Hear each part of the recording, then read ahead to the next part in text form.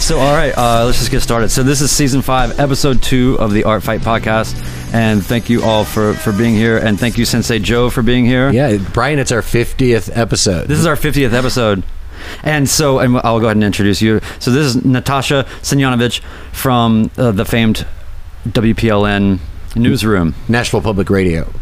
Hi. How's it going? It's great. Oh my happy God, to you be here. sound so radio. I can't believe this. It's like in my head and you're like, hi. And I was like, oh my God.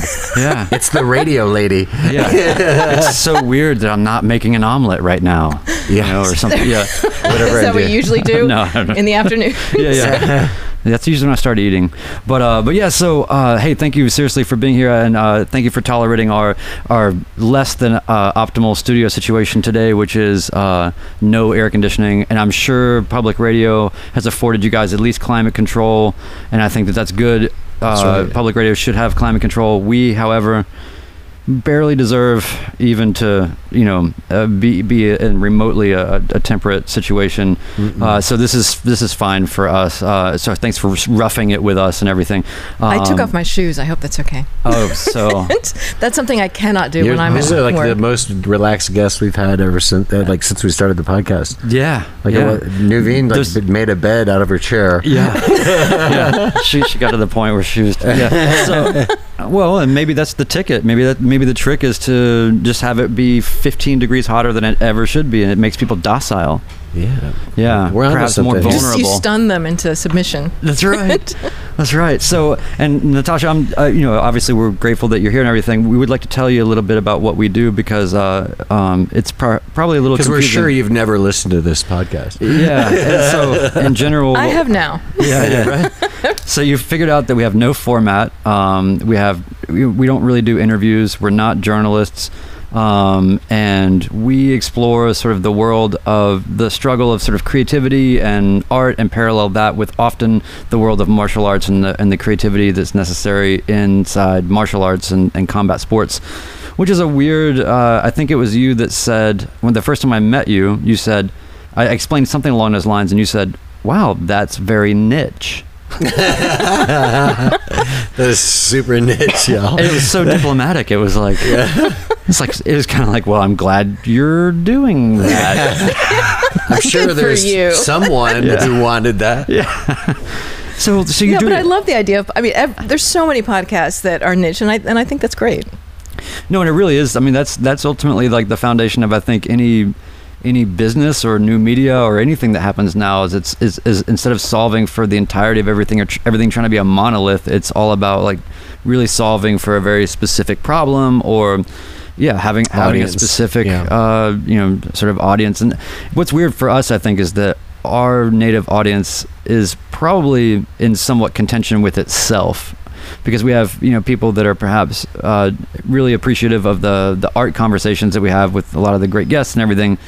But when we go off on our sort of fight tangents, or we have a fighter in here, or somebody like that, or maybe some MMA media or something like that, that they probably just turn it off, and that's fine. I don't know. It's interesting to think about because we found that that just like Brian and I, who knew each other through mutual friends and through like the art scene in Nashville and the music scene in Nashville, the creative out and about in Nashville, Brian and I would end up at these events together, and inevitably we'd be like, off to the side talking about that. Did you see that punch? And that guy got knocked out and da da da da da.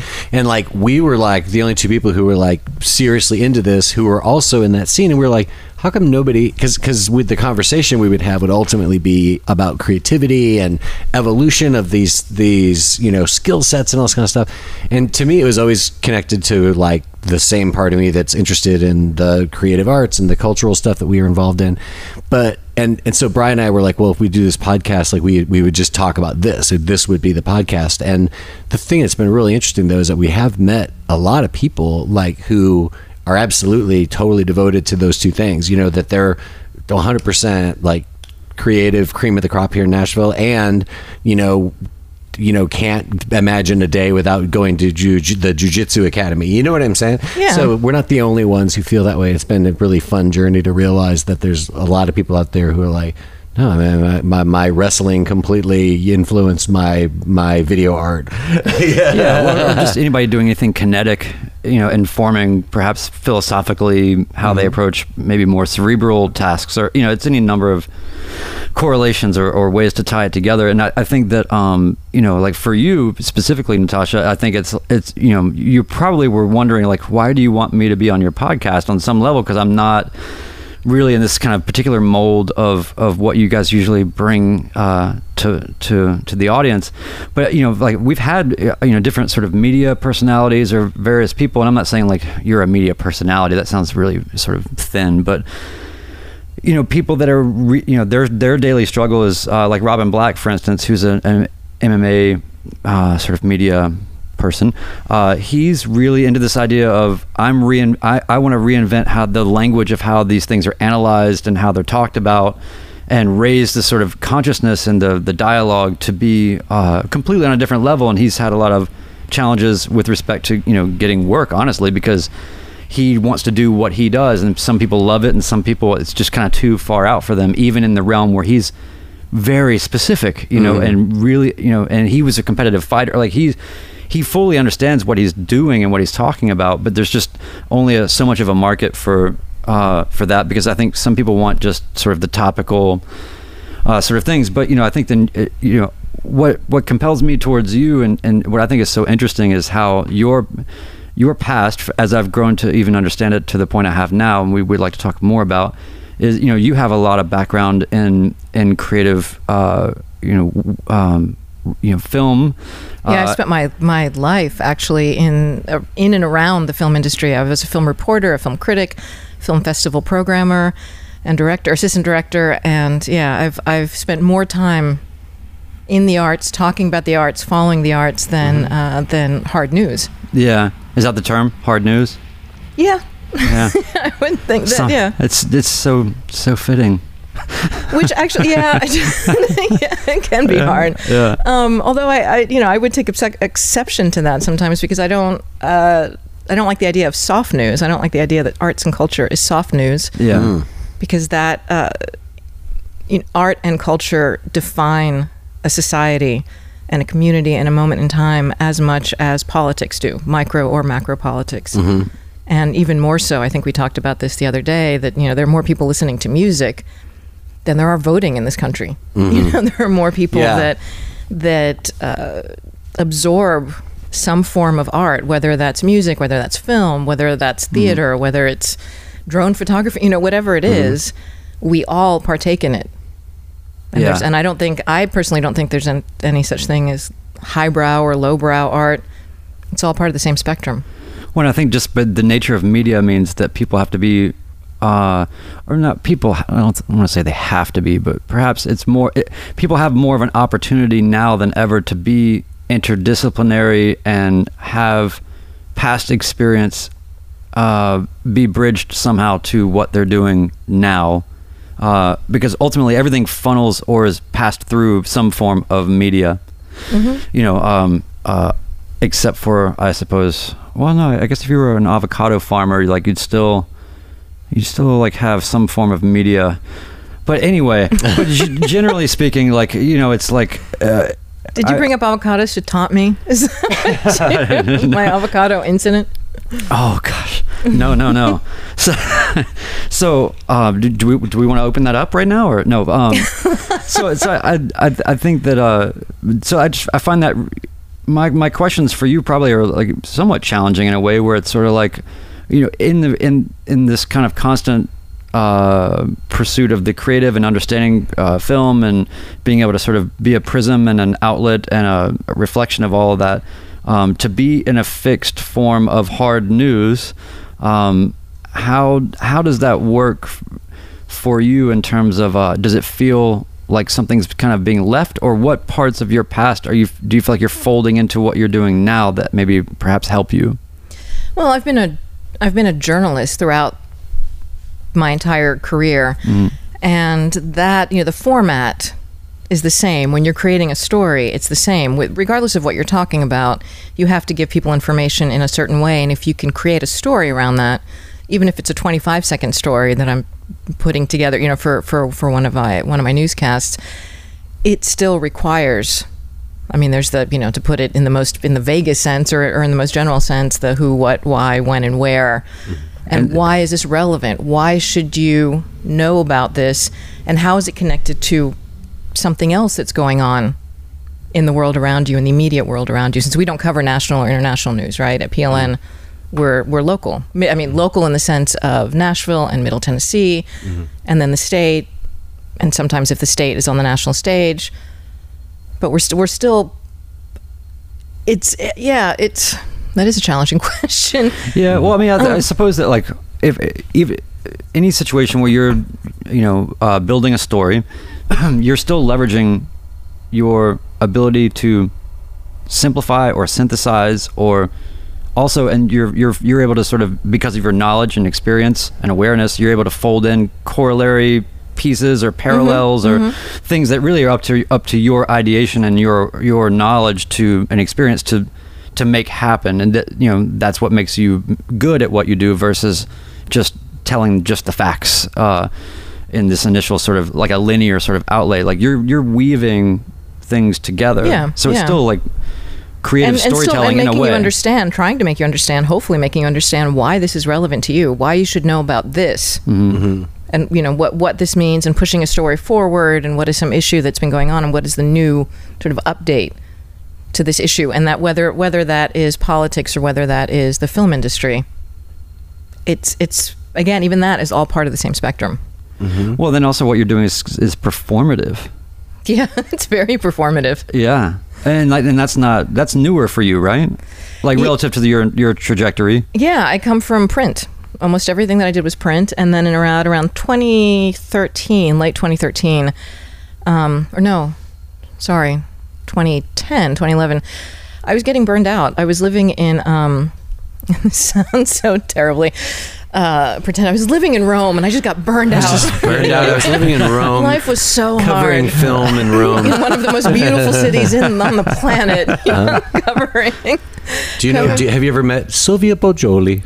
I have not. I reached out to her. She never wrote back to me. Oh no, it's a source. See, so now we're unearthing some good stuff here. There's a beef. There's an NPR beef. Yeah, I actually worked as a fixer, which is what in Radio World, to those. That's like a mafia thing. It's a mafia thing. Yeah. I was the Michael Cohen of a friend of mine who worked for the BBC World. Came to Italy, and it was not long after. Was that 2000? It was a while ago. It was a while ago when the bombings in the London Underground and the Tube, and they were talking about how Rome was going to be the next target because it's the seat of Christianity, right? And he came down to do a couple of stories, and I was his fixer, his producer, and his translator. And there I got a taste of, well, this would be really fun. I like radio, but the funny thing is that I always loved radio, but never thought I had the voice for it. I always thought I had this terrible voice and nobody would want to listen to me. Interesting. It's weird hearing you say that when I've heard your voice so much on the radio. I know. It took a while to get over it. And like I was saying, around 2010, 2011, when I was getting burned out, and I just thought, I've been doing it for a long time and covering the film industry, and traveling, and again, I'm going to sound very whiny, traveling to all these film festivals, But I would go to these amazing places and be surrounded by these amazingly talented people, and I would see my colleagues and I would see other people smiling. Like, what are they smiling about? I'm like, oh, it's not them, it's me. Like I need to be doing something else. I've done this for a long time. It started feeling very rote, and I was thinking about leaving journalism when somebody stuck a microphone in my hand.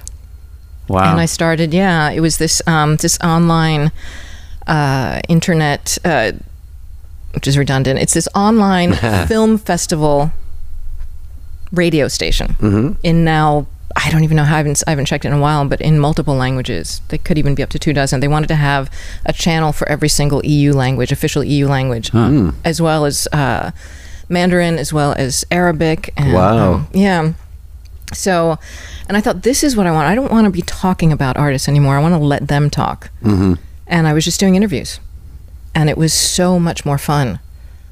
And from there, I started thinking, okay, I knew that I was going to move back to the States. I wasn't sure when. And one of the goals of moving back to the U.S. was to get a job for an NPR station in a mid-sized city, in a medium market. There you go. Like, yeah, So basically, you're like, I just kind of design my life exactly how I want, and then things just work out perfectly.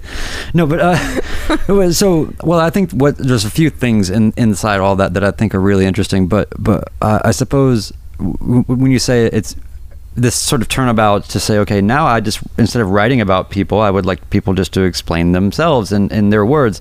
But at the same time, and we experienced this, like, we're not a traditional sort of interview package kind of setup or whatever, but I'm certainly aware of, like, and we both are, right, we definitely have things that we really want to, like, bring to light, or we'll press people on in some way to sort of, hope, you don't force it, but, you kind of hope that if you drop some seeds that they might pick them up and take them in a particular direction, because that's what you're most excited about for, whatever they might have to offer in this particular arena. So I guess, that's a weird kind of a skill set that obviously we're still working on, but I suppose, did you realize at that point that, wow, there's actually an entirely other sort of side craft to this? Or was it something you already had because of just journalism interviews? Because there's something about... No, I did not. Yeah. I did not have it. And you can ask my bosses at PLN.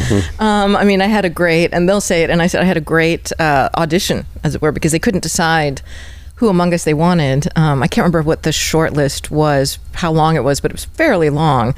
And so they had us put together a 2-minute newscast. Wow.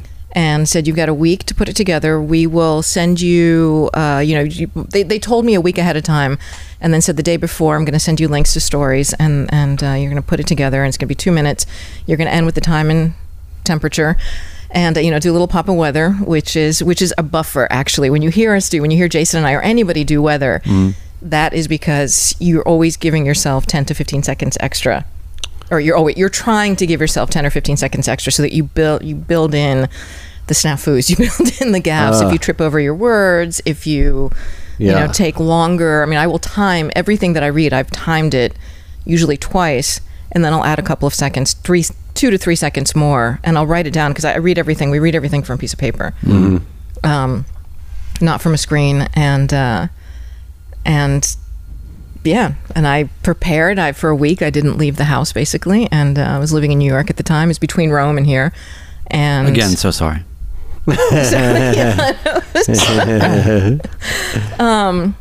In Brooklyn, which was so hard. Yeah. Actually, well, it was kind of hard. I mean, after New York is just so much more expensive than Rome. It's a different scale.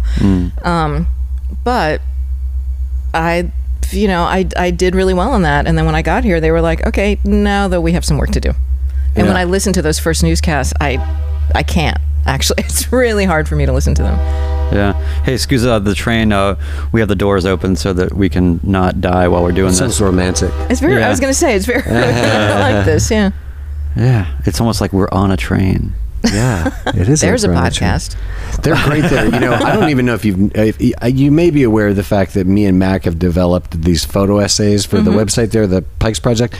But that all happened because I've done probably 5 reports for the radio station, and I have always found them to be very. Again, I was a print guy who was sort of just wandering into doing some radio stuff too.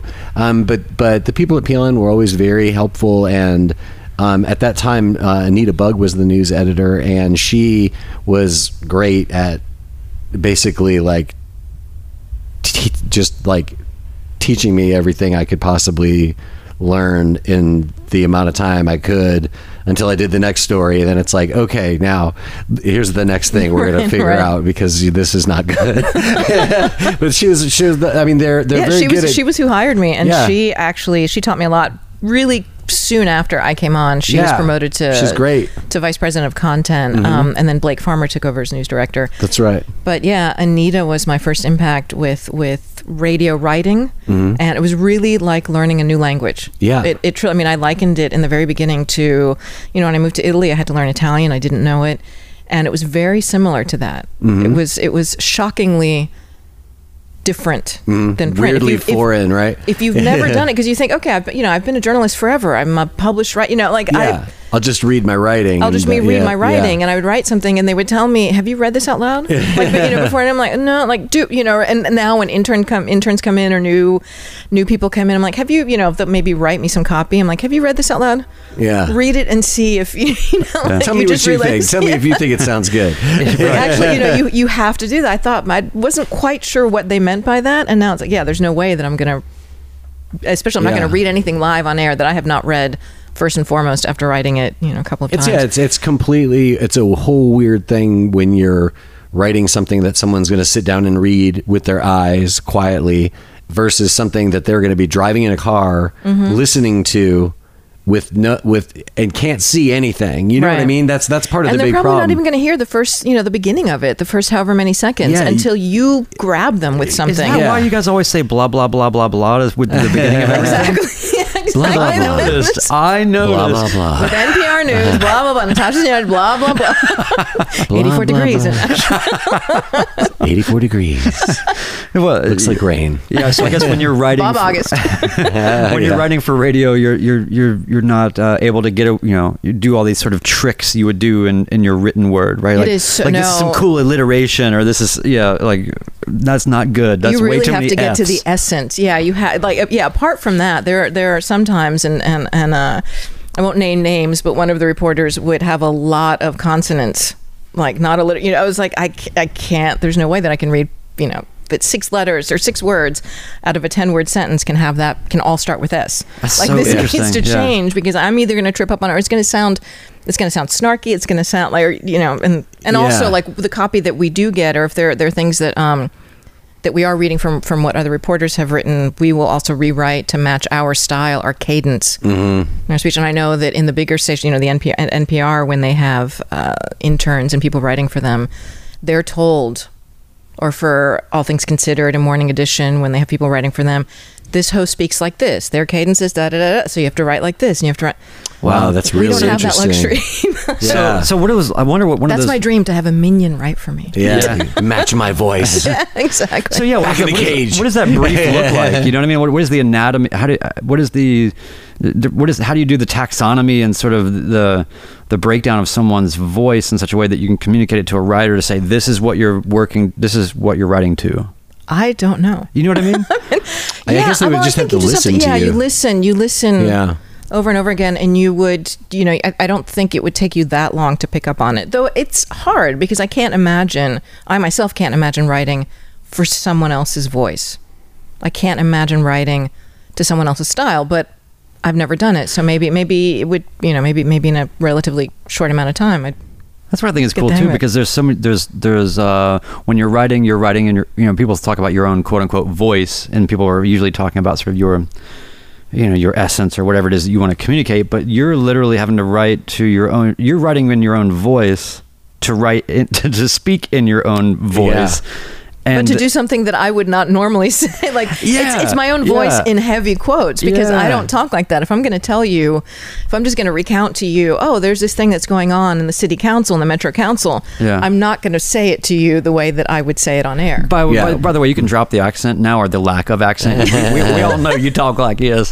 Ain't nothing wrong with it. Ain't nothing wrong with that. All right. There's Natasha saying young bitch. Every once in a while, this strange drawl comes out. I hear myself say words. Yeah, it happens. But I don't know. I mean, it's not an approximation of a Nashville accent or a Tennessee accent. I don't know. Well, I lived in Virginia for a long time growing up. The longest I lived anywhere growing up before I moved to Rome was in Blacksburg, Virginia. Oh, okay. And when I left there, when I moved to Seattle, and I'd get really tired. Yeah. My friends there, be like, what'd you say? It comes out when people get tired or when they get drunk. Like all of a sudden you realize, I wasn't going to say that, but that's right. Yeah, your sophisticated lawyer friend grew up in Alabama, and like she doesn't have an accent, but then she does. I'm hungry. I want some food, and they're like, "How many? Oh man, how many syllables in that word? How many O's there?" Yeah. Yes, I really do appreciate though, like that you're having to modulate. It's really overlooked. This is people that are doing what you're doing. There's so much behind it that is just not.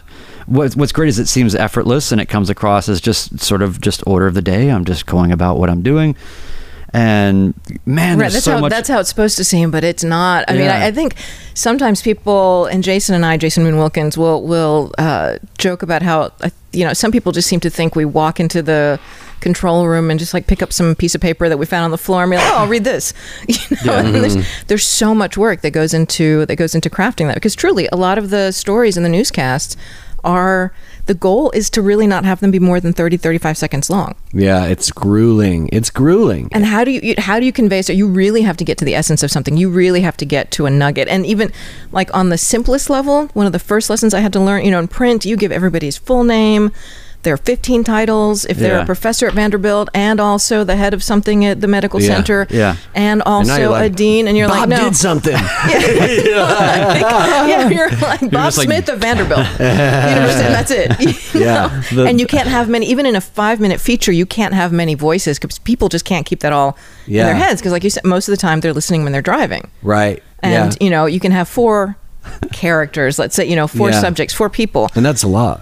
5 is already, 4 is a lot. 5 is already like, no, wait. And I remember in the beginning, I was like, oh, I've got it. They're like, no, half of these people have to go. Yeah. I'm like, no, but These 2 people sound the same. I have no idea which is which at this point. Well, the other challenge that I've talked to you some about, that I think is really interesting to hear you articulate is, the news is usually kind of awful, right? Or painful or tragic or frustrating or whatever, right? The news is something that people increasingly, by the way, side note, the value of good storytelling in the news is the only thing that will solve this sort of apathy food that everybody else is spitting out, because when it's just polemics, it just, like, I'm sure I'm not alone, but I try not to pay attention. Like, I can't.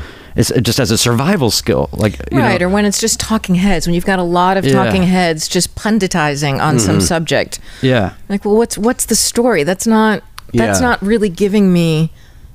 It sounds like it's giving me all the complexities and the nuances, but it's not. Yeah, often. Yeah. No. So I guess my question, I've kind of brought up to you before a little bit, but how do you, because you're, and this is part of why we wanted to have you on. We wanted to make sure that you were actually a human being and not just a voice on the radio. And so now you're sitting here, so we can confirm that she's real. We confirm.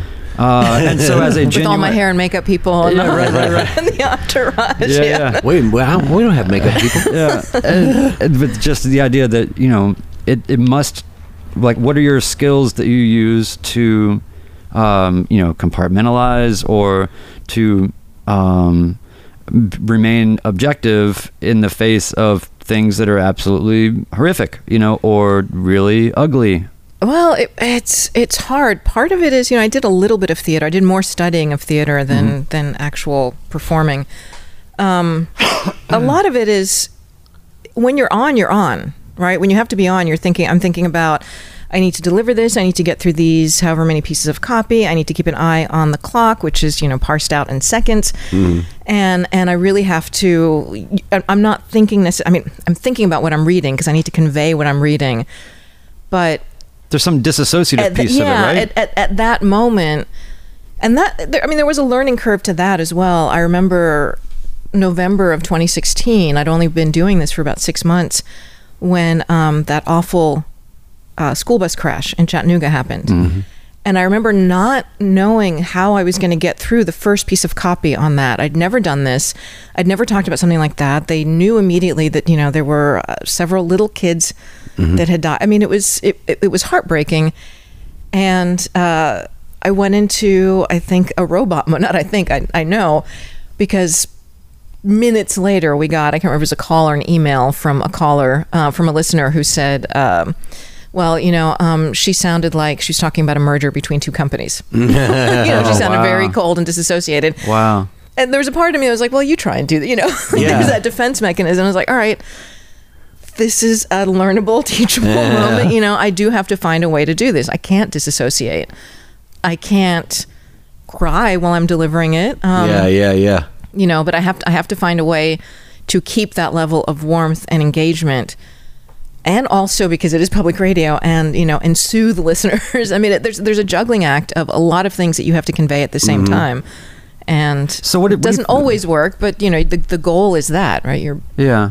So what do you think the veil of professionalism that's required to, you know, I don't mean that like in an inauthentic sense, but, you know, this is a weird observation, but I've always felt this since I was a little kid, you know, whenever I hear the news, I would hear, you know, the newscaster or whoever it is on the radio or TV or whatever, they would say, you know, something horrible happened.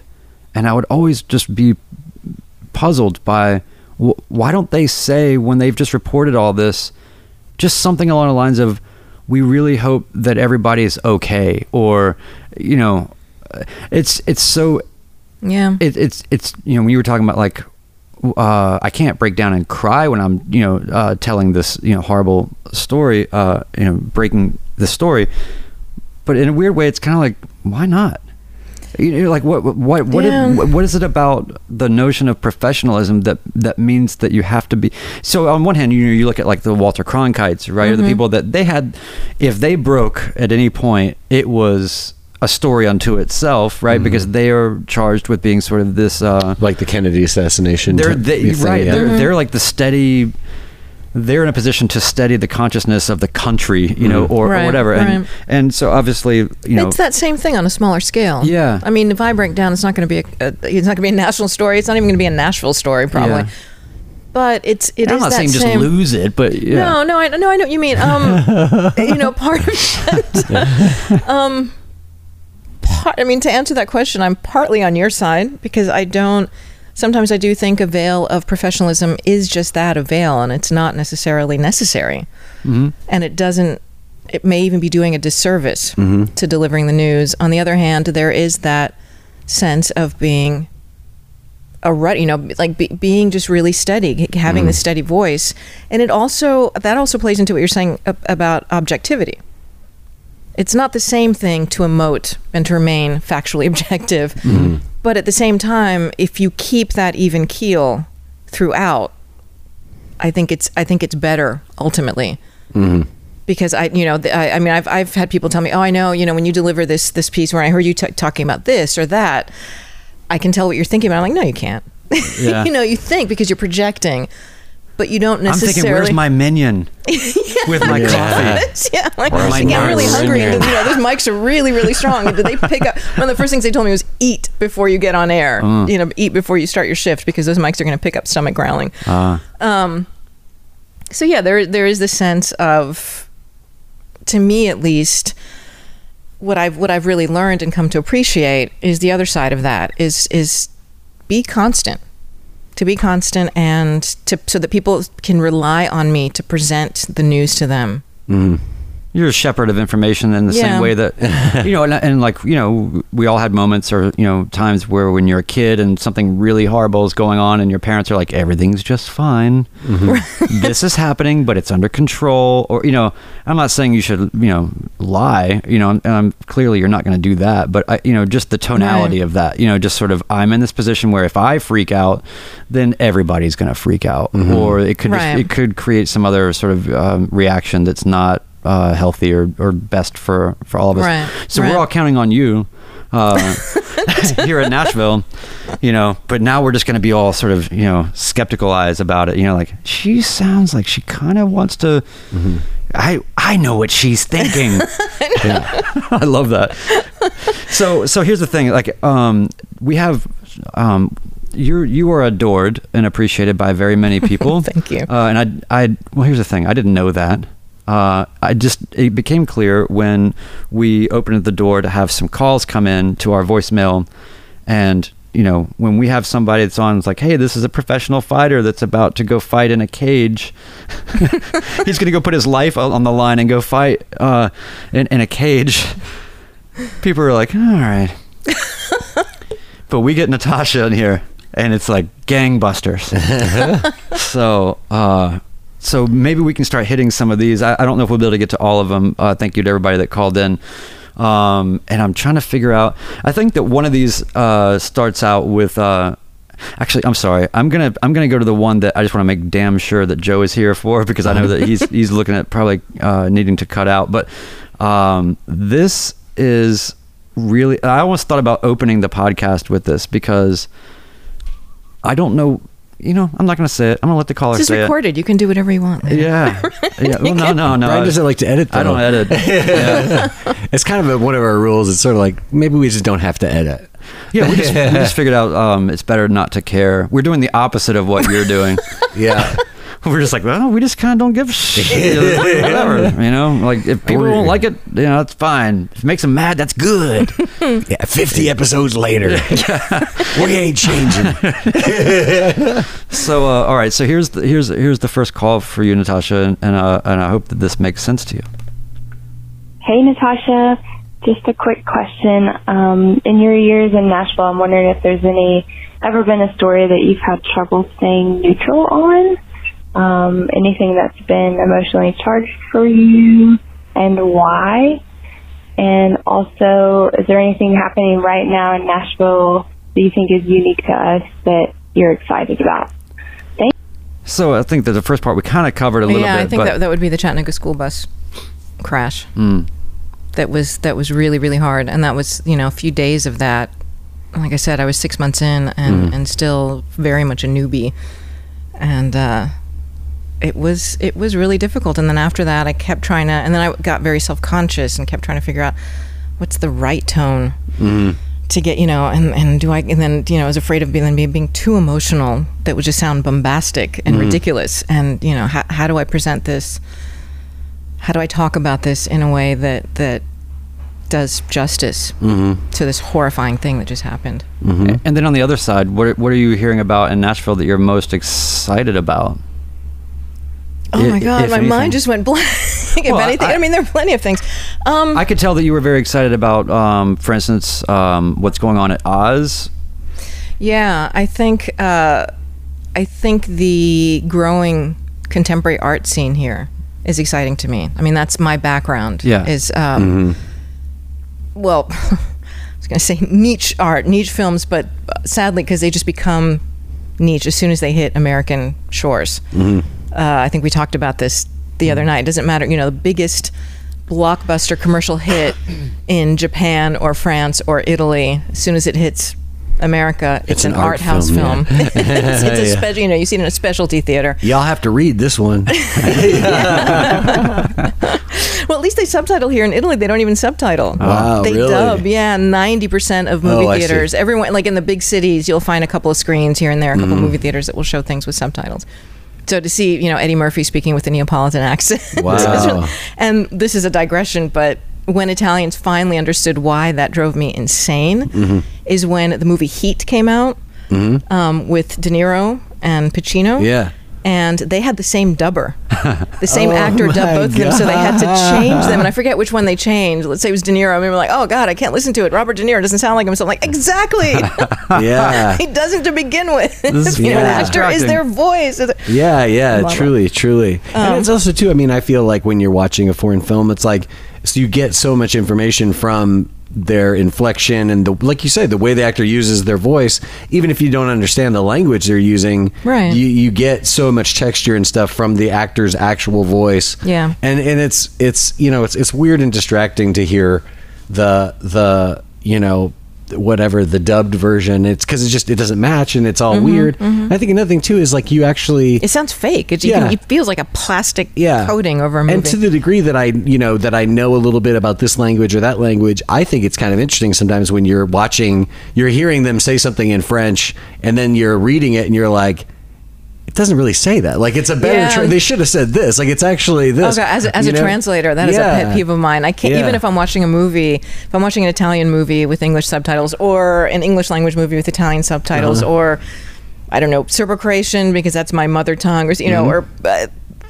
and it doesn't match, it drives me insane. And I actually know people who subtitle movies, and some of those that they did, be like, let me tell you. Like, this is bullshit, Paul. Yeah, they see me coming, and they're like, no, just it's done. The movie's out there in the world. It's all done. That's leave us alone. Well, so I want to get a little bit into your origins and things, but I think this next question that was really the one I meant to play last time is really important to launch that concept here. So let's talk about it. Hi, my name is Michelle Brown.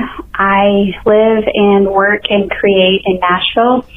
I have a very normal blue collar day job, and I am a performance artist when I'm not at work. And I have a comment and question for Natasha. I just messed it up. Natasha Simjanovic. I messed it up because I get anxious and also way too excited about saying her name.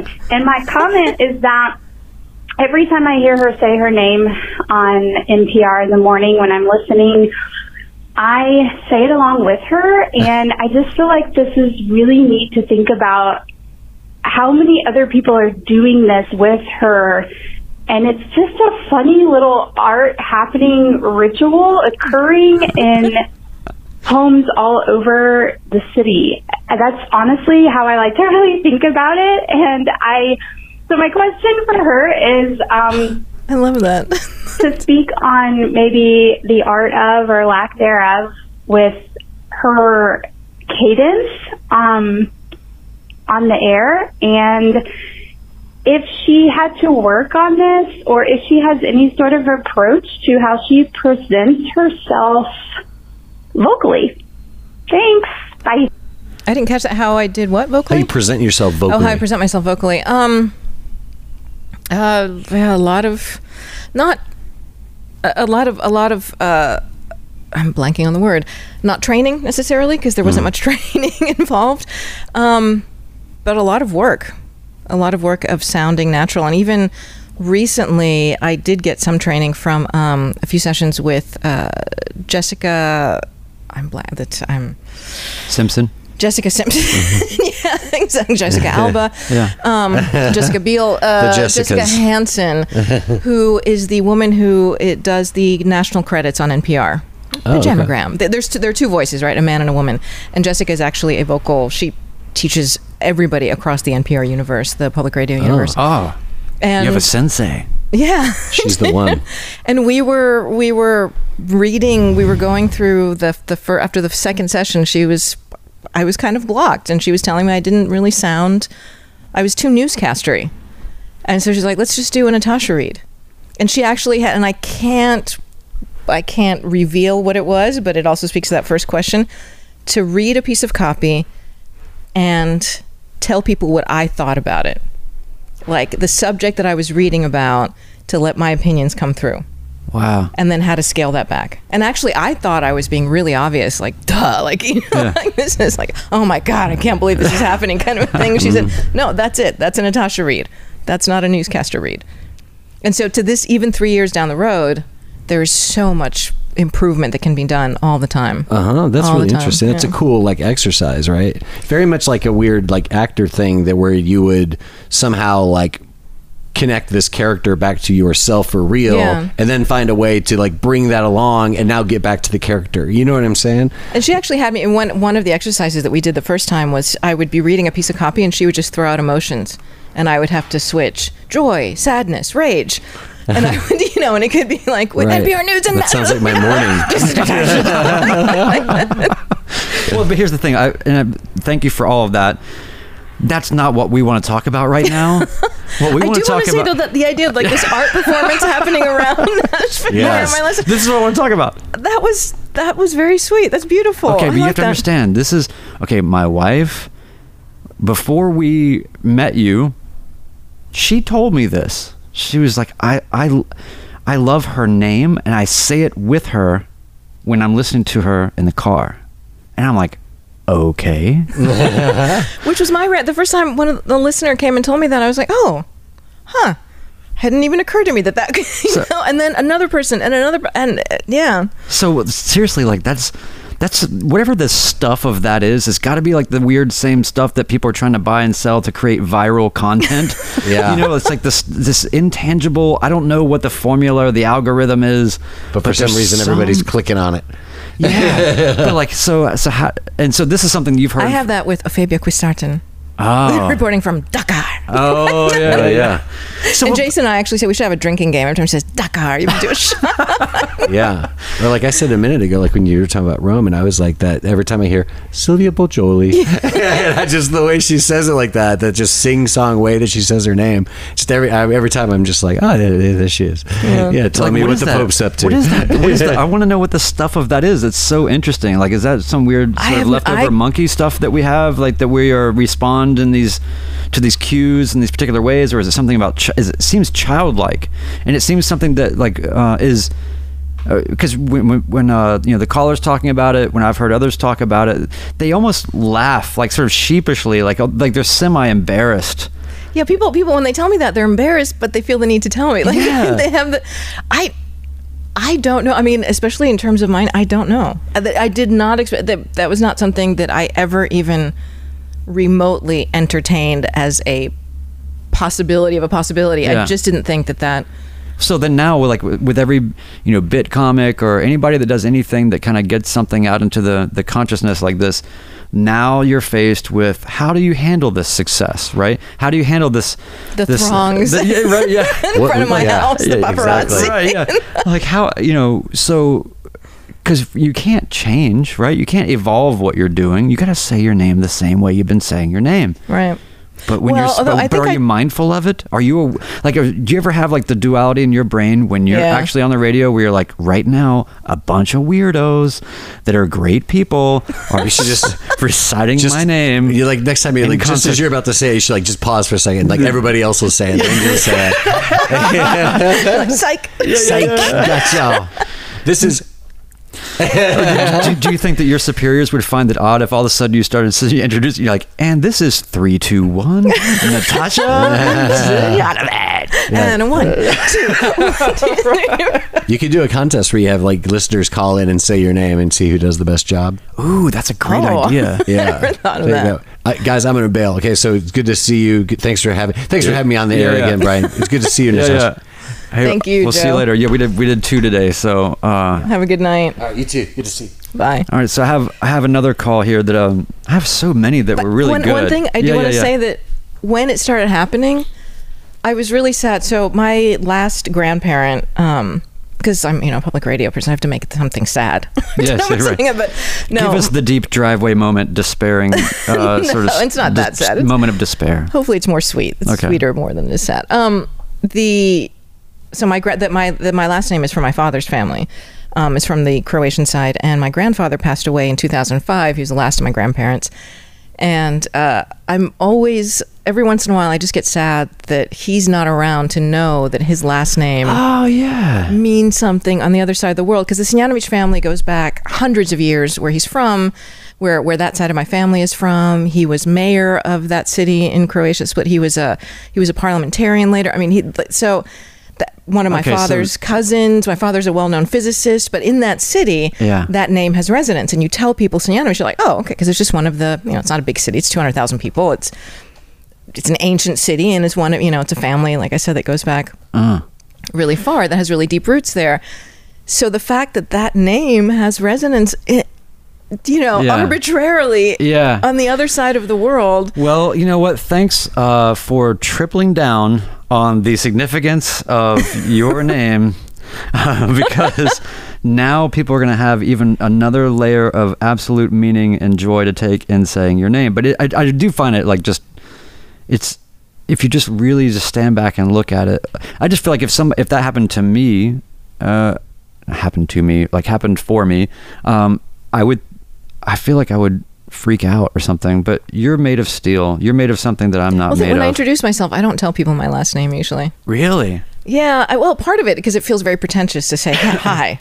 Depending on if it's a professional setting and I need to explain who I am, then I will. But if it's a semi kind of, or even like at a party, I'll just say Natasha, and then people ask me what I do, and I say I work in public radio, and then there's that if they listen, there's that that Natasha. Such a strange thing to have any kind of being known, but just for your voice, and then like walking through life and having that For me, it's easy, like, because I don't do radio. I don't even do podcasts particularly well, but we enjoy it. So Shut up. No, but it's also like, I hate, like, how do you, here's a question. How do you feel about being on camera? And does that like become like sort of the fourth dimension or like another circle of hell for you? Or is it something where it's like, no, this is kind of the same? No, because it's so much more intimate and easier from that perspective being on radio. And I'm also horribly unphotogenic and non-telegenic. And it's one of those things where I would tell people, yeah, I'm not photogenic. And I was like, oh, everybody says that. And then even friends take a picture of me and they're like, huh, you're right. I have the exact same problem. Like I just absolutely, there are maybe 2 people in the world who have taken pictures and I'm like, oh, that's what I feel I look like. Like, yeah. And you're like, wow, that was an eclipse of a moment. That's not. How did you do that? Yeah. No, you're plenty photogenic. I'm sure. No. Try like 1,000 exposures. No, but it is. I'm not fishing for a compliment. Like I actually, I've come to terms with that in life. That's not. Well, but the thing is it has no measure of anyone's sort of attractiveness because, I mean, somehow, I have a wife who says that I'm handsome. And, I just have to believe that either she's got, maybe there's an astigmatism that's not sort of diagnosed or like whatever it is. But I'm the same. Like, and it's so frustrating because like my sister, for instance, you can take a picture of her from any angle and she just looks, amazing, so pretty. And my father's the same way. You can take a picture of him and it's always him. There's always like it's almost impossible not to capture him. Yeah. So, but you even had this problem though, like you were saying earlier on with your voice, right? Like that, but it is a quick, I had this problem too, even just doing what we're doing, but I guess it's just easier to kind of just not, it's just easier to not give a shit after a minute, like when you get used to the sound of your voice. In the beginning, it's very odd and you think that's not what I sound like. And then now I'm just like, yeah, that is that, I've heard myself so many times. I play back the newscasts that when I put them edit them and put them onto NPR One or Alexa, I will listen to a newscast, several of the newscasts that I do each afternoon as soon as I'm done because I have to go through edit, sort of chop off the beginning and end and upload them. So it's just a constant. Yeah, you're just in there. Yeah. So well, I've had, people tell me. Although that said, I still am not crazy about the sound of my voice. Like I still. Yeah. When I hear myself, when I'm just like, okay, I understand now because people have told me that they're, that they like my voice, that it's fine for the radio. That's good. Yeah. Still within me, though, I'm not 100% convinced. Well, but there's something, whatever sound is made of and the way that affects people's brains and the way that frequencies elicit certain emotional responses or other sort of it can be everything from good to sort of fight or flight. Right. And, but we have these evolutionary sort of skills or tells or whatever, and we can infer a lot from someone's voice as to their authenticity or their motivations or just whether they're annoying or or whatever. And so, it's just nice to just try to like not be too much of anything. And if you can just kind of be like, oh, this is just kind of store-bought wheat bread, good. It's comforting. Like I don't get mad at it. Like, like that's good. And I'm not saying that's what your voice is, but I'm just saying the barometer for having a passable or a good or even in like a sort of welcoming or home feeling kind of voice to people, it's made of something that cannot be known to its originator because you're emitting the frequencies and then so you're hearing them in your head some weird way, and that's why everybody hates the sound of their own voice and is mortified. And you're just trying to talk and get something across and you hear all the mistakes and you hear what you haven't gotten across, what you really wanted to hit and then couldn't quite. Yeah, like you have no idea how much stuff I've already forgotten just in the last 30 seconds that I meant to do or say. So real quick, I want to try to hit some of these, and it's probably only 93 degrees in here now, so I think it's getting better. I'm fine, actually. I'm okay. You're okay? So, all right, I'm going to hit you with, I thought this was a very interesting question, and I shall play it now. How has the ubiquity of various social media platforms and the ever-changing landscape of new media changed the way you balance your private and personal life when it comes to working for WPLN? This is what people want to know. This is what people want to know, Natasha. But it probably doesn't. I am the worst tweeter in the world. Twitterist. I'm a bad Twitterist. Twitter fire. And since starting this job, I've become I'm not on Instagram. I am, but I haven't used it in years. Yeah.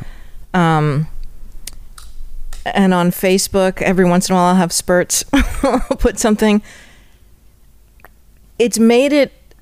What has changed is that I do have to make sure that in terms of politics, although I never really did before, but if you work for public radio, you cannot state your politics publicly.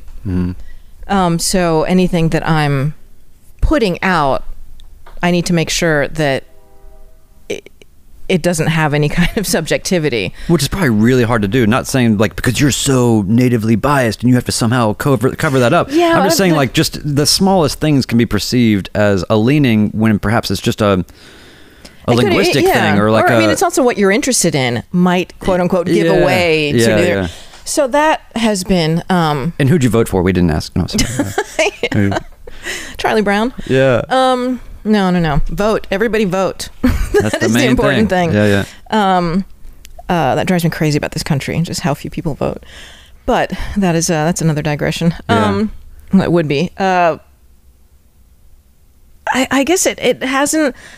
I don't necessarily accept. When I was working in the film industry, it was easy to just meet somebody randomly and they ask for your quote unquote friendship on Facebook. They just want to. I will not accept people unless I know them and know them fairly well now. Yeah. Because I had a couple of weird situations. Nothing really that bad or nothing really scary. But I just thought, okay, I don't necessarily, people are only reaching out to me because of the job. They can do that through other platforms. They can write to me if they want to, if they need to say something journalistically, if there's a professional question. So in that sense, I've become a little more protective, but it hasn't really changed that much. I mean, people don't know what I look like for the most part. We're not, we have a lot of listeners here, but it's not like we have 1 million listeners in Nashville or, in Middle Tennessee or in Tennessee. So it hasn't been that difficult, though. When somebody does follow me, like you started following me the other day, and I think you and I tweeted a little bit, but when I do see people follow me, I'm like, oh, I'm sorry. Yeah, you're not gonna get much out of this. You're not. Yeah. I'm really sorry. And a lot of it is I just don't have the time to do it. Although Jason, who has an even busier schedule in the morning, he does manage to be a much better Twitter fire than I am. Yeah, he's entertaining on Twitter whenever I've managed to catch anything, because it's always these really interesting sort of. Well,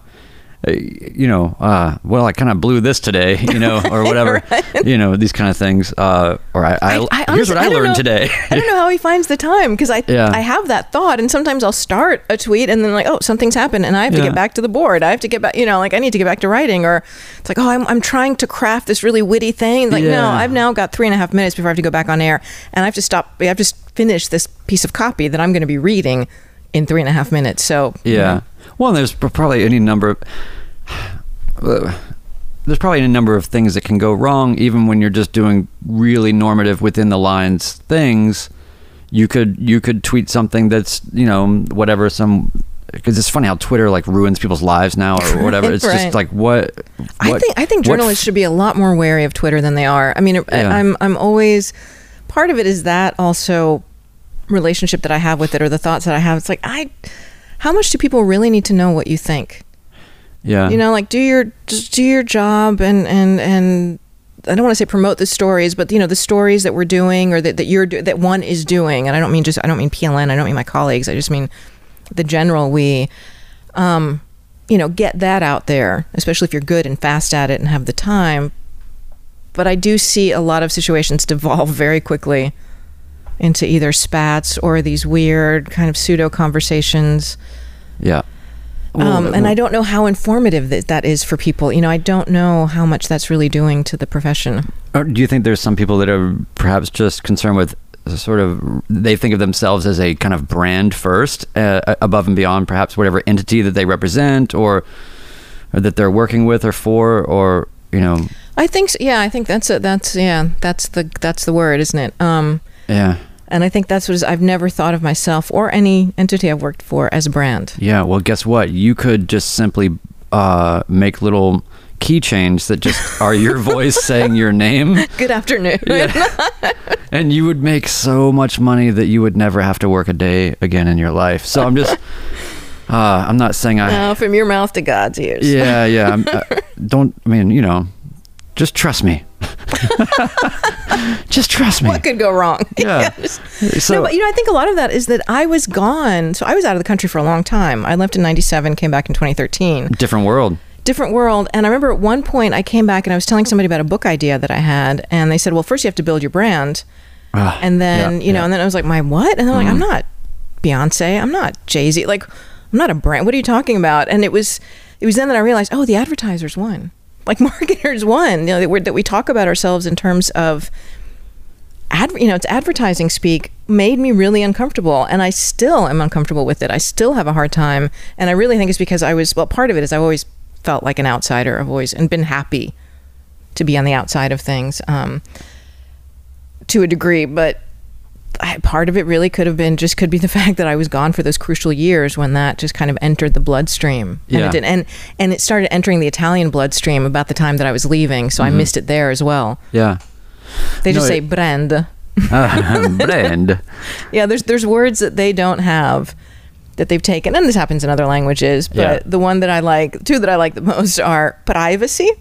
They don't have, like, they're such a social people. Yeah. And serial killer. That's such an American thing. Like, I don't think other countries actually have their own word for it. So then the second edition of these keychains that I'm already envisioning are going to be just you saying these kinds of things in Italian.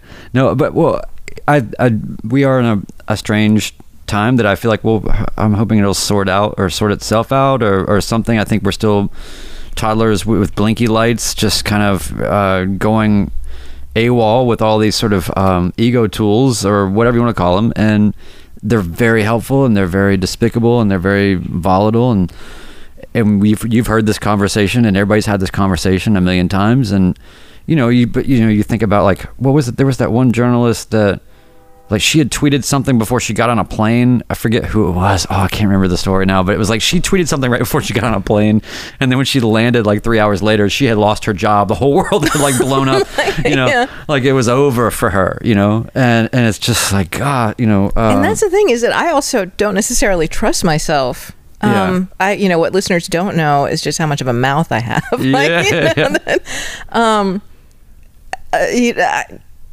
And you also don't know what's going to be misconstrued. Yeah.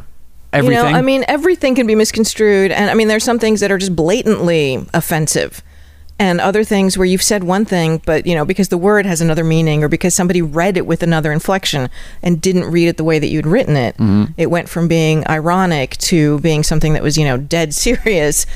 Yeah. And, and they took it a certain way, and then you have to sort of do all these backflips to undo that, and that becomes impossible.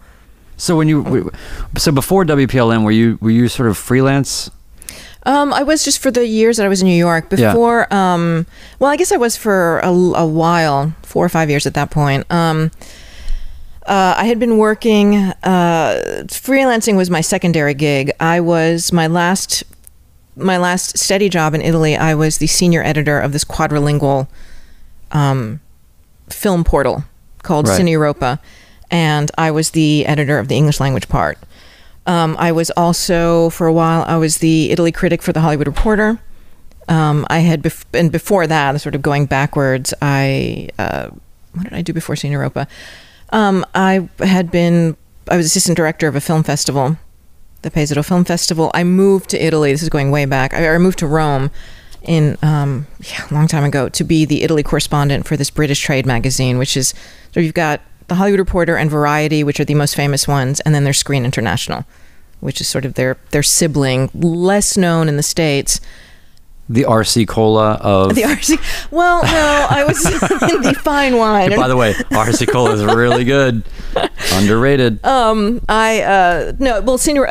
International, because it's British, is also more Eurocentric and more international. I see. then, I mean, the Reporter and the Hollywood Reporter and Variety they cover the world, but they are heavily Amerocentric. I mean, because they're American, they're U.S. trades. They have a lot of history, and this is the country with one of the largest film industries in the world. After Bollywood and Nollywood in Nigeria, it's us. Wow. But the world isn't seeing Bollywood and Nollywood films the way that they're seeing Hollywood films. Yeah. So when you had that sort of run all the way up to the point of maybe perhaps all-encompassing, sort of full-time focus gig, right? You're like, I'm sure you don't have a lot of time for side hustles or Well, no, actually I did with that. I was working from home. I'm talking about with WPLN. Oh, with WPLN? Yeah, no. Because before my side hustles would be, I love translating. I would translate screenplays. I did some books of poetry. I absolutely, because I grew up bilingual, even though I can't translate, I can't work in my mother tongue because I don't speak Serbo-Croatian nearly as well as I speak Italian, much less English. But because I was so little when I moved here and spoke it at home with my family, and even that after a certain point, because the first few years, like a lot of immigrant kids, I just picked up English and would respond in English when my parents spoke to me in Serbo-Croatian. But I loved all the side hustles as well, because I could just do, I was like, oh, okay, for a couple hours I'm going to do this, I'm going to do that. And I was traveling a lot to film festivals, and I would travel into, and I was, that is impossible. I mean, this job is so steady. This job is, it really is my life. Before used to be kind of, doled out in weeks and, in days. And now it's seconds. It really is seconds. So when you took that on, right? Like, so I think about like a position I'm in, like I've been in all full on sort of freelance working for myself mode for years, doing music production or various things. And then I've also worked in technology companies and done years long stints in those realms. And at least where I am now and the age where I am now and what's going on in life now, I left my technology job about a year ago and have been always doing a million things on the side, even with a full-time gig. So I didn't even have nearly as sort of all-encompassing of it was a lot. It was like 80 hours a week, but somehow I would still find time to do more things, right? And it wasn't necessarily like an issue usually. But I guess I just wonder about like when you got to the point where you're like, okay, I passed my audition or whatever, and then now I'm being chosen for this thing, and then now I'm sitting down with some contracts and some pieces of paper that say this is how you are to conduct yourself in some manner or life, or you are a representative of this. There wasn't that much. I mean, it's not. No, I've heard about the rooms that they take you guys in. The Clockwork Orange room. Yeah. I didn't even want to bring up the toothpicks, which is weird because it's radio. Toothpicks for our ears. You will listen.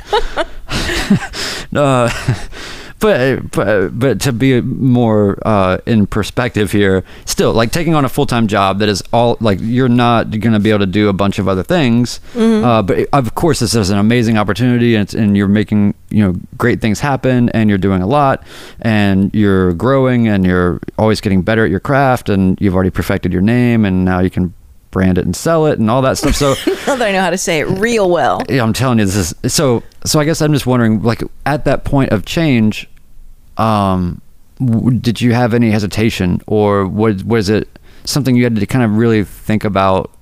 None whatsoever. Yeah. I wanted to change. I mean, I had actually in that transitional phase, as I was leaving Rome, I started working for this geopolitical magazine, and I was a translator for them. I was a contributing editor.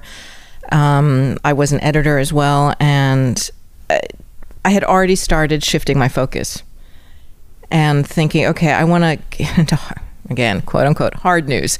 I'm more interested, like, let's see what else is out there. And when this opportunity came up, I mean, I didn't just come up. I mean, I pursued it, and I was pretty dogged about it.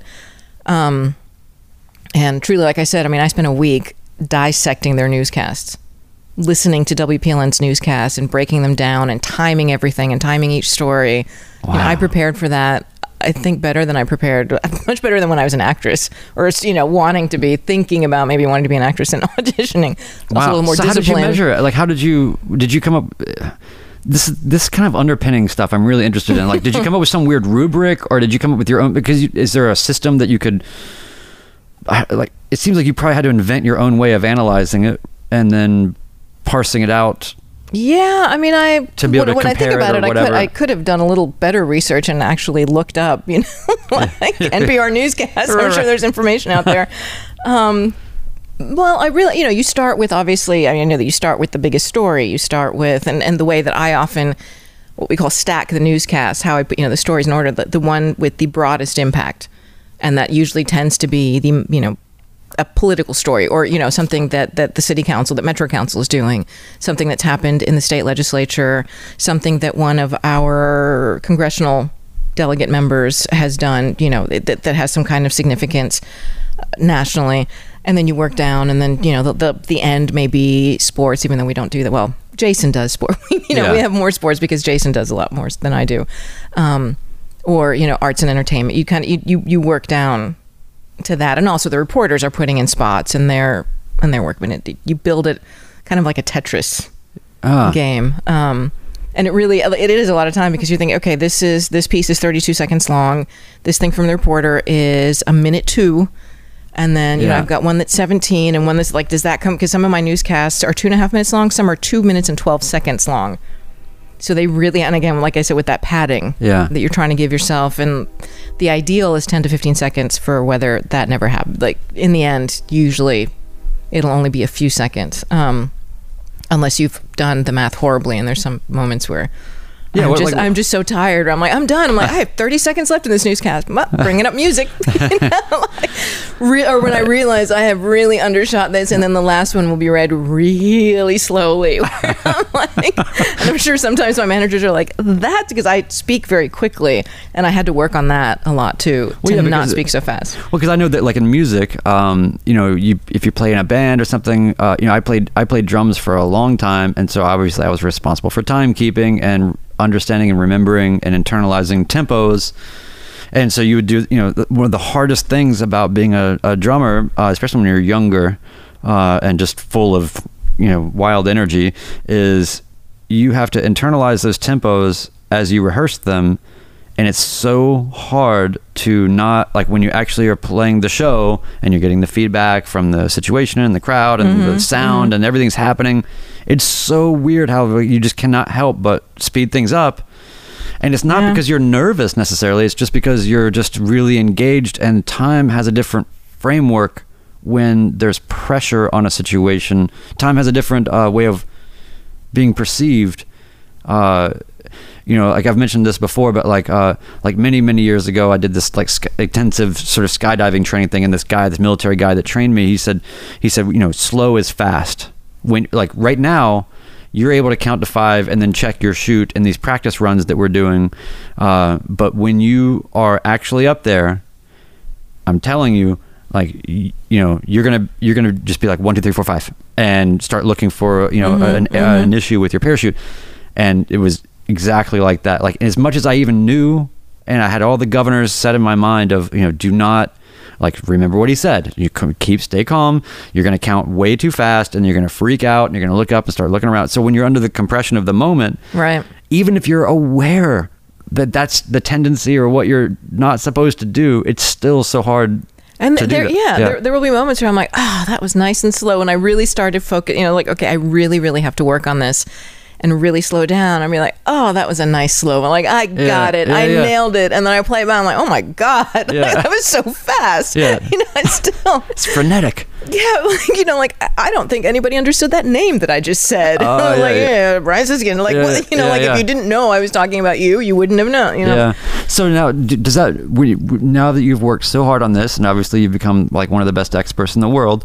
In the, universe, I would say. So, does that change how you, like, because I know that, like, being a music producer and an engineer and a player, I listen to music in a completely different way that I can't I think about how I used to listen to music when I was a kid, and how I could hear everything as an entirety and just this feeling.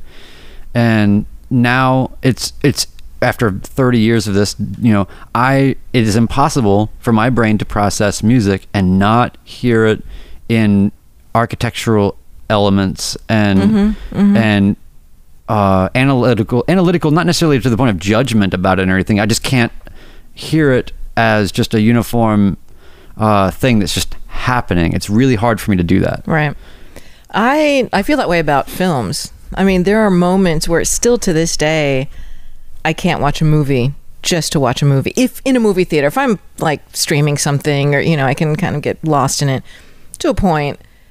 And that was one of the reasons why I also left the film industry. I was tired of seeing the moving parts.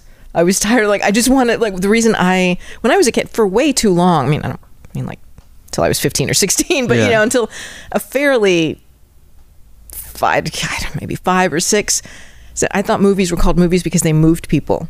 Oh, I'd heard of moving pictures. I knew that, but I didn't, your little kid brain, I didn't connect the two things. Movies were just, I loved film. I mean, that was, I went into it not because I wanted to be critical of it, but because I absolutely loved it. It's like an amusement ride. Yeah. For feelings. Yeah. Yeah. And so every once in a while now when I go see a movie and I get excited to see it, I'm like, oh, I love this feeling. I haven't felt this in decades. Yeah. And when I listen to public radio now, I hear all the moving parts.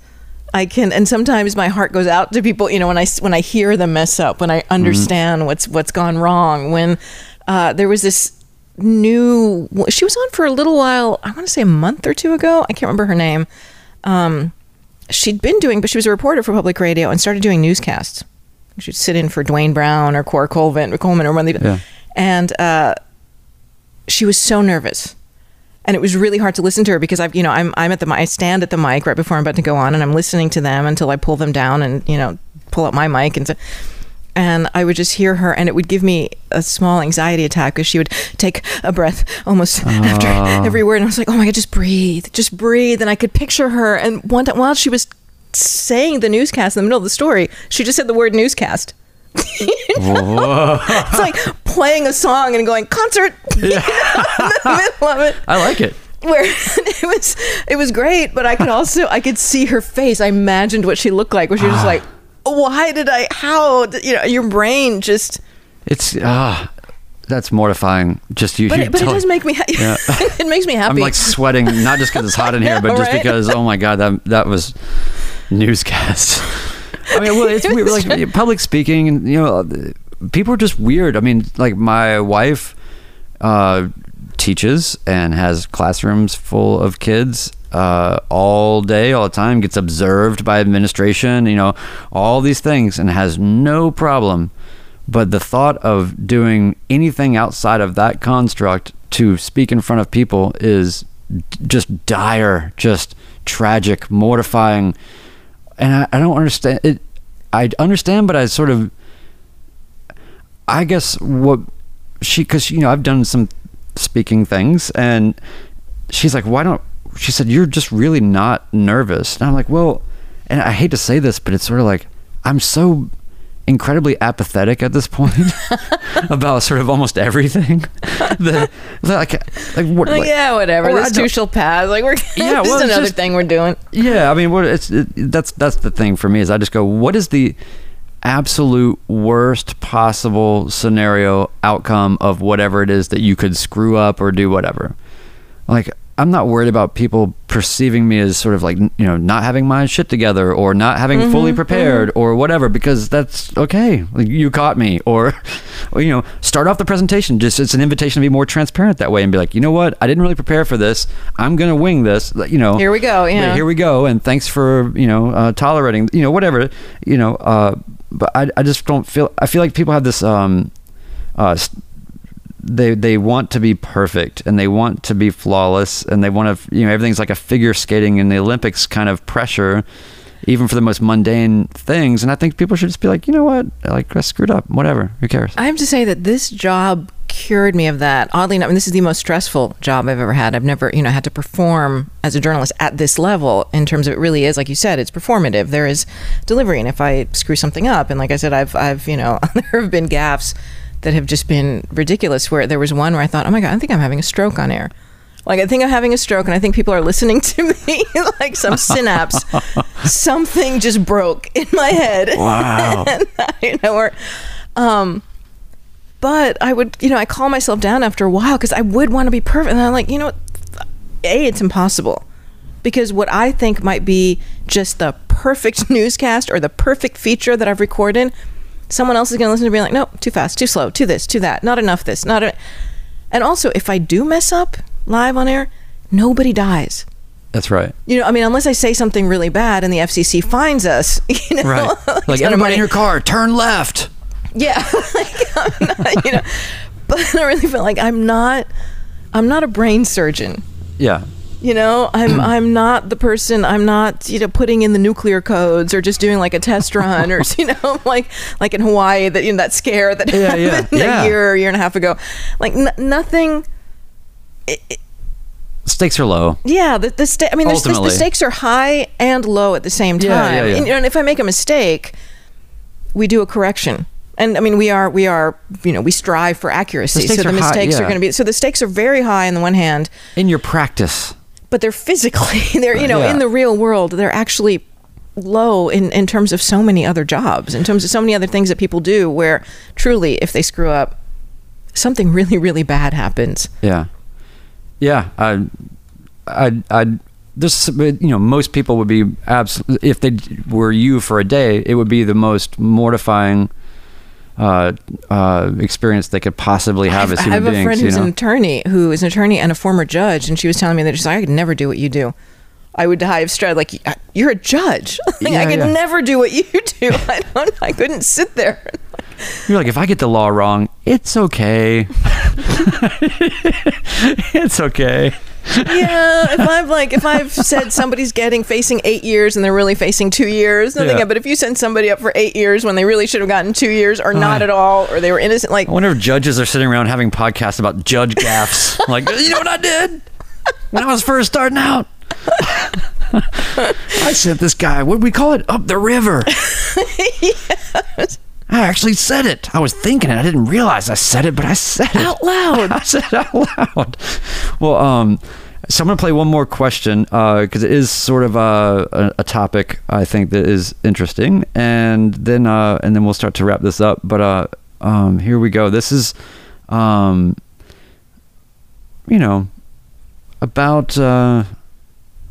the struggles of being a woman in media, perhaps. All right. Hi, this question is for Natasha. I just was wondering what sort of challenges, if any, you have faced as a female working in media or journalism or anything like that, and what sort of advice you have for females using media or journalism as their platform. Cool. You got the idea. That's a really good question. I wish I had pearls of wisdom at the ready. Yeah. What challenges I faced? Well, being a journalist in Italy was definitely, it's both a more sexist and less sexist country than America. So I know what you mean. I don't know what you mean, but I know what you mean. Yeah, like, really? You did? On the record. I don't know anything. I think about that a lot, and I don't know of any instances. I'm not really sure how to answer that, because I don't know what my life would have been like if I had done everything I'd done as a man. There were definitely moments where I was treated as less than. There were definitely moments that I was belittled. And like I said, and in Italy, there were definitely moments that people made inappropriate comments that I had to fight back on. Or I would see that, that a certain person might be might be promoted more easily. But I don't feel like there were positions that I went for that then some man who was less qualified than me got directly. So, and again, and I'm not doing TV news now, so I don't have to dress in a certain way compared to a male counterpart. Where the man has on a 3-piece suit basically, and the woman is wearing a sleeveless dress. Yeah. And has a very different look. I think it was Joe Rogan who not to plug Joe Rogan, but said, watching, I think he was talking about Megyn Kelly or something, that she's in a different climate than like her male counterpart, just because of how she's truly like the amount of clothing that the two people have. And I liked that, how he put that. I was like, yeah, that's different climate, as in, you're right. Yeah, like truly, somebody like in a short dress with bare arms, as opposed to a man with a a shirt, tie, and one's blazer. in Minnesota, one's in California. Exactly. Yeah. And they're sitting next to each other. Yeah. And advice to young women: don't ever think you're not going to get something. I never assumed I was not going to get something because I was a woman, which, I mean, that sounds sort of Smurfish and la la land, but I just assumed if I want this, I'm going to go after it. Not that I got everything that I wanted. Then again, I mean, it's hard to answer this because I'm also a white woman. Yeah. It's in some ways it's easy for me to say that. Newsflash, Natasha Newsflash is a white woman. Somebody from the Balkans is white. Somebody asked me if I want to do 23andMe. I was like, I've got a family tree. Literally, I have it, that dates back 500 years. Like, there might be something else in there, but we're like, I'm not putting my DNA on the grid either. I know who I am. If I'm not Twittering, if I'm not tweetifying, I'm not doing that either. But yeah, so you're saying that I mean, it's both. It's a great question, and I think it's a really hard question to answer, because I also know that I walk through this world with a lot of privilege. I feel like I'm the second most privileged person on the planet as a white, heterosexual, middle-class female. Newsflash. Yes. Breaking. Second only to you as a white, middle-class, heterosexual male. Another newsflash. Not that I want to make too many presumptions about, but yeah, and I'm also extremely lucky in public radio. I believe somebody once said somebody came from the mothership from NPR to do diversity training at PLN a couple of years ago, and I believe they said there are more female producers. I think it's 70-30 or like that in public radio. It's very white, but it is very female. Well, without getting into like the whole sort of can of worms that this could be. I mean, like I think that what I've learned more than anything in this conversation about what you do and what your gifts are is, and you've said it in literal terms many times in this conversation, but really it's a broader thing. But you say that you're a translator, and that's, you are sort of a node or sort of a point that which things pass through and then get sorted and then sort of emanated in a way, and whether that's literally translating, like in terms of language and things that you've done in that line, or whether it's taking a story and providing it with context and rhythm and cadence and this incredible voice that people just cannot get enough of. What if I'd invented my name? What if I was just Nancy Smith? Right, yeah. That would be brilliant. Brilliant. Yeah, I'm not doing 23andMe. I've got a family tree. Don't worry. Like it's right over here on notebook paper. Yeah, but ultimately, I think what's really cool is that I think that you are a translator, but that is in this really broad, interesting context. So like the idea to initially talk to you is like, oh, you are a radio person, public news, radio, great. That's awesome. That's really cool. And that's made of a lot of technical challenges and interesting ways of practices and doing things and whatever. But I think that what's interesting to learn about you the most is that, you're a person that has a innate ability to take input and create output that is an improvement or a synthesis or a redirection that is beneficial to the world in some way, big or small. Thank you. And that's a cool, I like that, so I'm going to stick with it. But I like the idea, what you said about being a translator. I mean, I feel because I grew up, I was born in one culture, grew up in another. Yeah. I feel like I've always sort of been translating. I've always lived in this world of simultaneous translation. Yeah. And it isn't necessarily even a linguistic thing. That was a part of it. Like I said, I grew up bilingual, but not fully bilingual. I mean, I am fluent in Italian. I'm not, like I said, fluent in my mother tongue. But I also grew up, I came from what is by American standards a poor country, even though even there, my mother came from a dirt poor family. My father my grandfather was a politician on that side. So there were these two poles. And then I moved here, which was, a wealthier, much wealthier country. So there always have been these two realities that I've always wanted to inform the other side. Yeah. And I'm going to run with that too. The translator idea, I like that. And you have the. And then there was a third country, and then there was a third sort of simultaneous translation, and also the sense of passing. I know Emily Seiner in her Movers and Thinkers show and the podcast. She had on, unfortunately I wasn't there, but she actually had an episode dedicated on translators and interpreters.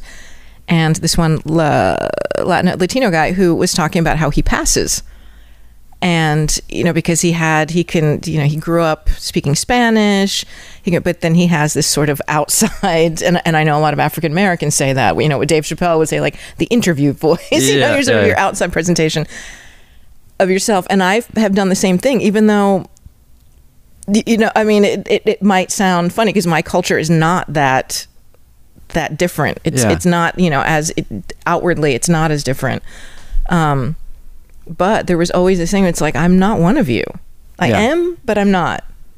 And and maybe that was just, I was genetically born kind of an outsider. To be an outsider, but to say, I'm not you, but I understand you. Yeah.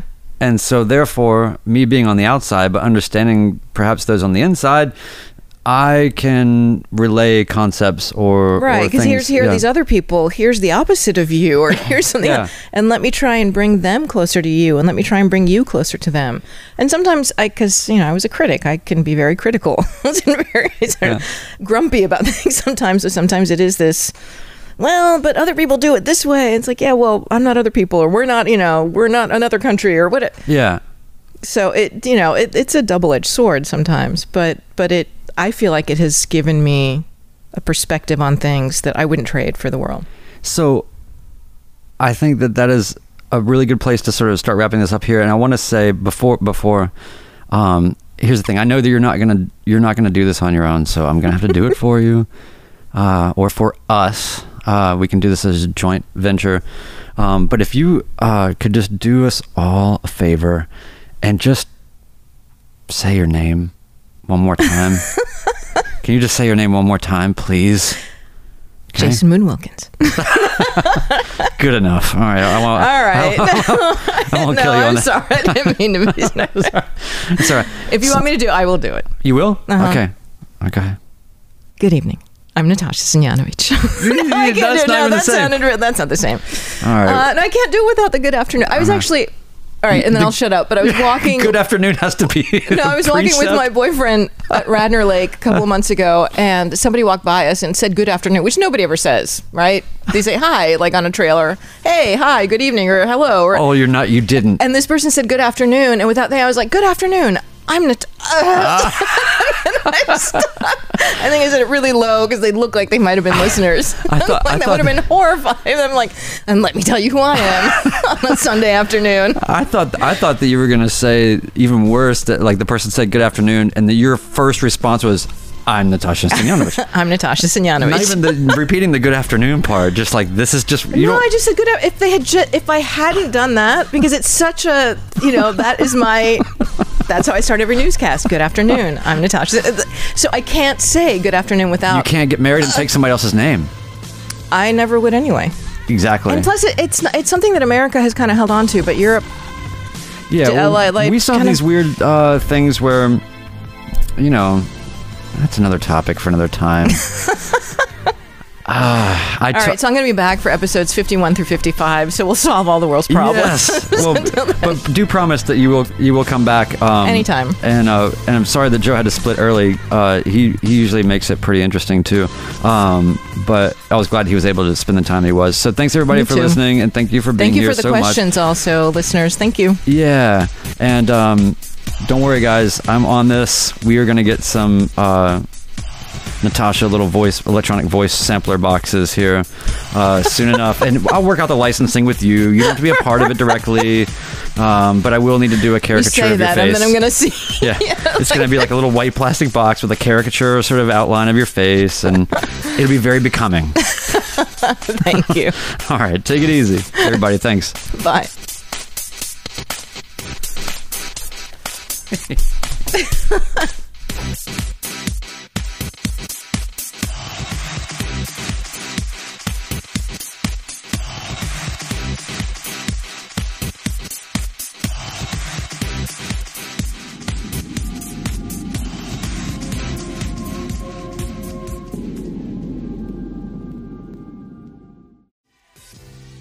Okay guys, I love the Art Fight podcast, and I listen to every episode even though I am a robot trying to sound like an actual person.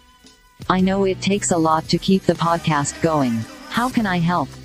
Go to anchor.fm/Art Fight Podcast. Click on the button, the big old button that says support this podcast. And once you get there, you'll have 3 options. You can just choose the lowest level. You're going to pledge 99 cents a month to our production and help us out. Again, anchor.fm/Art Fight Podcast. Click on support this podcast. All right. Thanks, everyone.